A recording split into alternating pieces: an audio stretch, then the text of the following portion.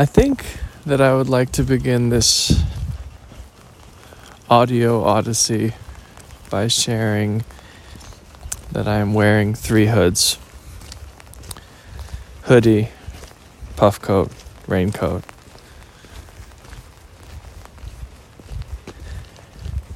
And it's raining. And it's quiet. And it's lovely out.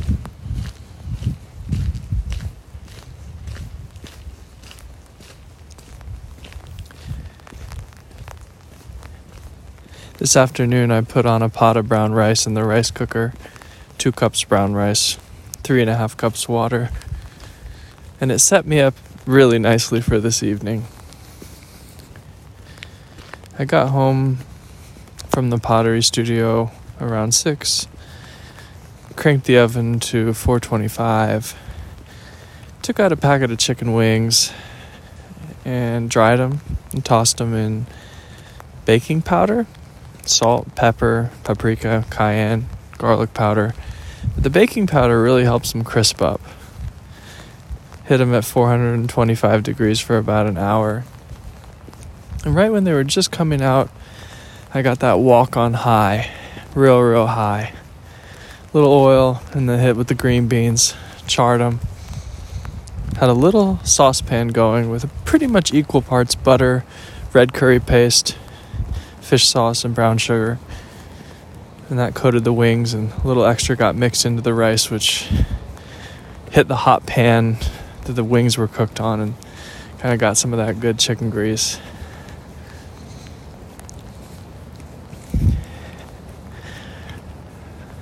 Not sure why I called it the good leaf. Just another tea blob. Man, I think as you get older, or at least as I've gotten older, I don't know, I hear these like dad joke memes and stuff, but I remember being a kid and just thinking, I read a lot of Bill Watterson and Calvin and Hobbes and thinking about Calvin's dad, but also my own dad and other dads and just older people in general, and the way that they sort of would aim their humor at like almost trying to create, like intentionally create an eye roll in the kids around them. And I think I must be straddling 2 hemispheres right now, because I'm both making the jokes and rolling my eyes. So I haven't fully transitioned to a place of making the joke and then, chuckling contentedly at my own witticism. I'm sort of, they're slipping out almost against my own will, and then I'm taken aback. But,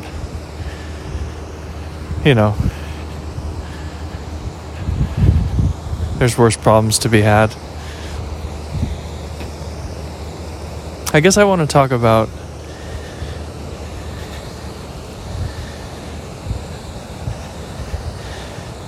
sort of my own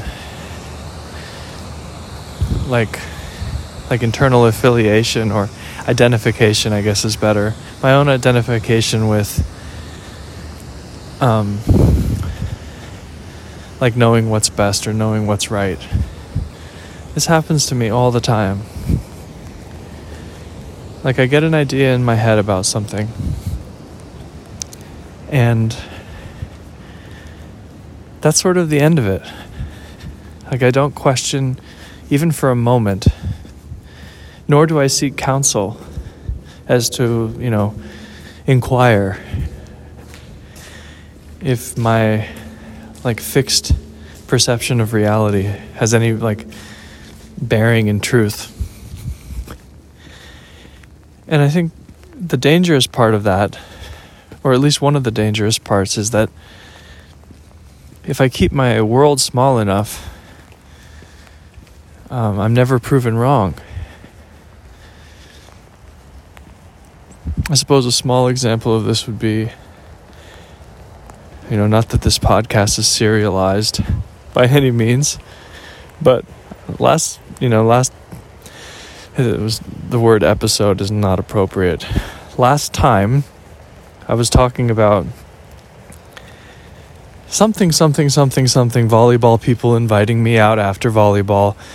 Always inviting me, and me always saying no because I have a good book and a good bath and I don't want to go to the sports bar. Da. And then after volleyball last week, I got invited to play a game where me and one of the organizers shoot shots from half court. And the wager was first person to make 3 wins. And if I won, he would never ask me to come out after volleyball again. But if he won, I had to go out with them. And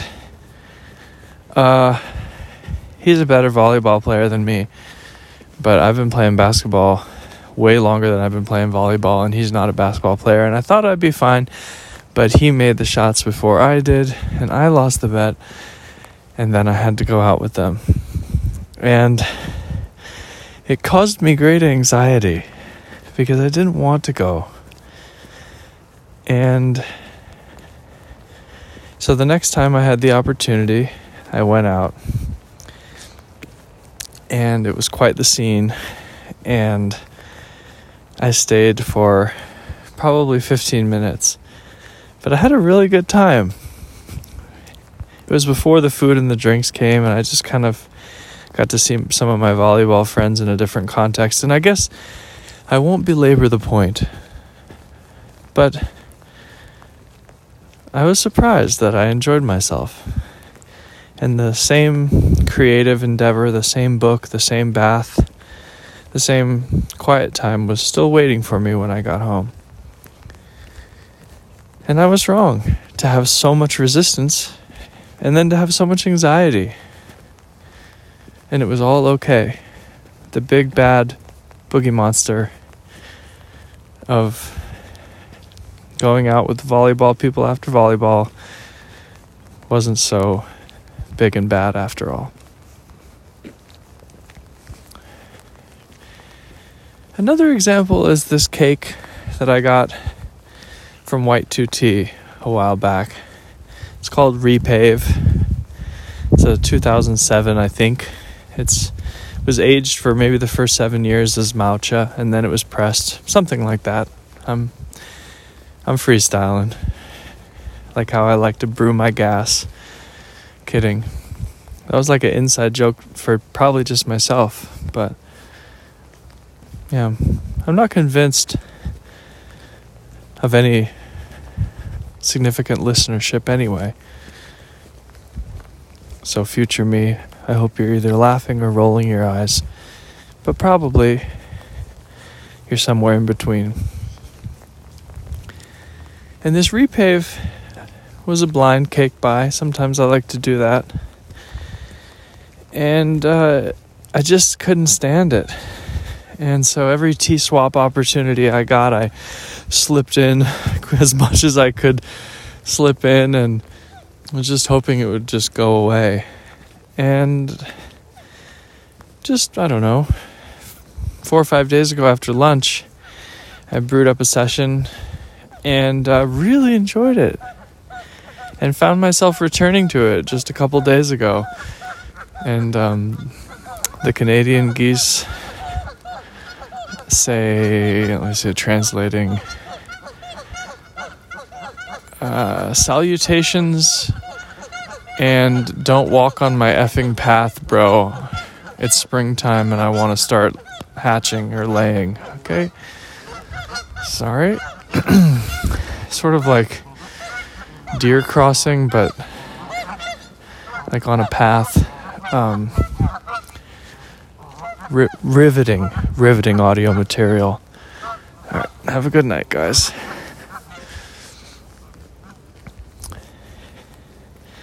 And that's the end of that story. I thought I hated Repave, and now I'm rather craving it. And maybe wishing I hadn't given quite so much away.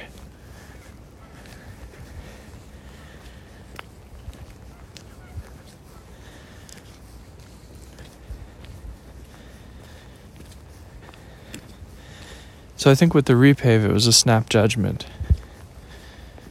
Like too hasty of a decision. I had it once, I had it twice. I decided I didn't like it, and I put a period at the end of that sentence. In the last week, it's been proven to me that I came to that conclusion prematurely. In the case of going out after volleyball, it was like contempt prior to investigation, as opposed to like a snap judgment with the T. I don't like this. I'll never like it. It was like before I'd even gone, I decided I wouldn't like it, based on other past experiences with other groups of people, etc. But still, none of this is new. None of this is a revelation. None of this is profound. But I am an out loud processor, and it leads me to think, of course, about fear. And the way that fear just, it's like shackles and handcuffs before I'm even out the gate. I have ideas that play on a tape in my mind about how things will go. None of it is real. It's all in my mind. And at the end of the tape, wherever it sputters to a stop,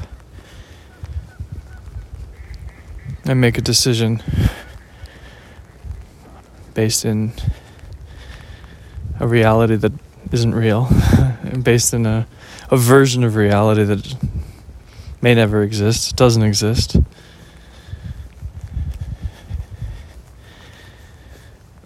And I have spent a lot of my life, and I don't think I'm alone,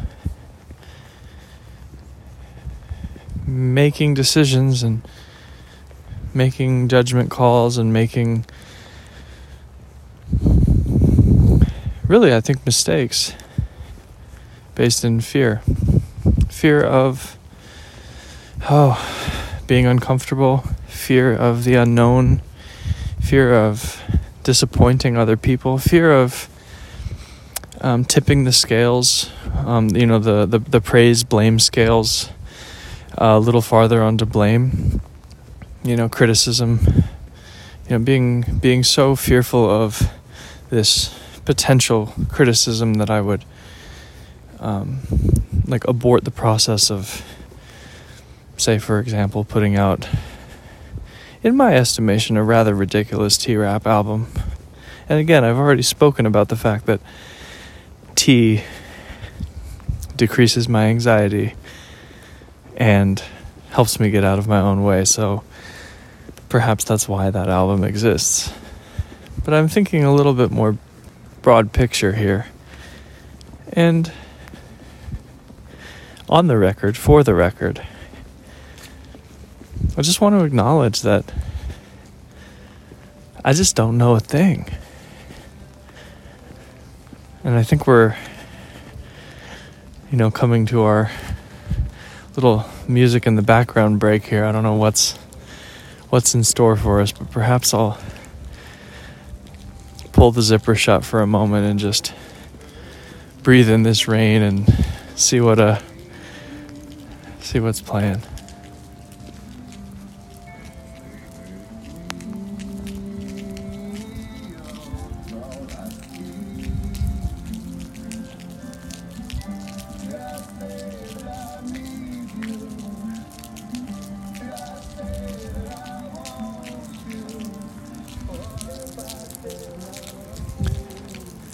The water is dancing a million tiny droplets on a very calm river, reflecting an overcast sky and an abundance of street lamps. And I don't know a thing.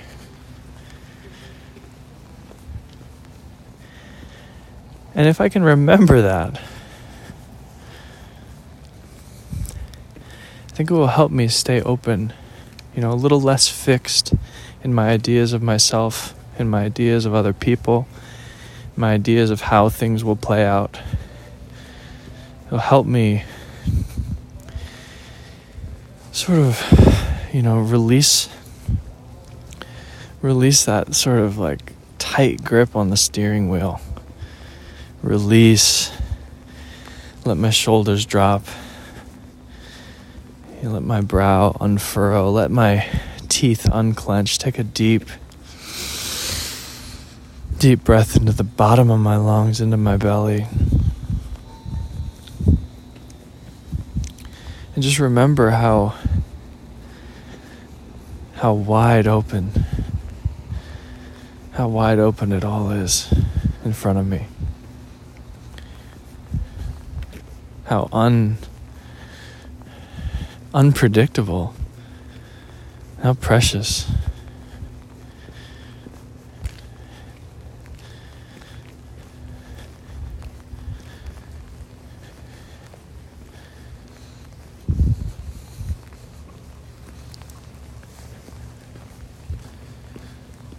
I'm not speaking because I'm just trying to absorb that preciousness for a moment.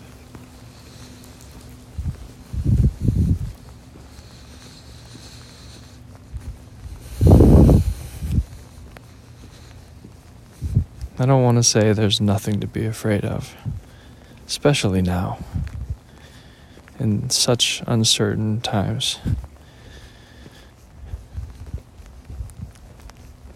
But at the same time,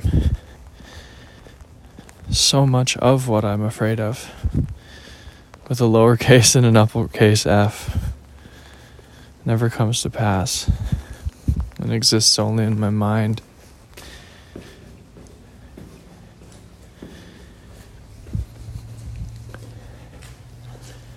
It's a big, bright, beautiful world.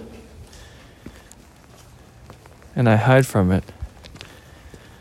And I hide under, thinking I know what's best. Thinking I know what I like. Resisting change, thinking I'm never gonna change. And it's laughable. If I look back on my 34 years on this planet, it's laughable. Because all I've ever done is change. So to try to get comfortable, to try to block the rest of the world out and say, kind of like with my arms crossed, like, now I've figured out what I like. Change, don't come a knocking. Friends, don't come inviting. Tea, you can age on that shelf until you're dead for all I care. I'm getting repetitive. Department of Redundancy department called and wants their teenage angst, and I roll back. So, from me, walking in the rain without a crunch in sight, to you out there wherever you are, I hope that whether it's today or tomorrow or 25 years from now, this little one-way conversation brings a bit of comfort or awareness or opening of some kind, and that, speaking of kind, you're being kind to yourself. I'll keep trying to be kind to myself, and I'll talk to you soon.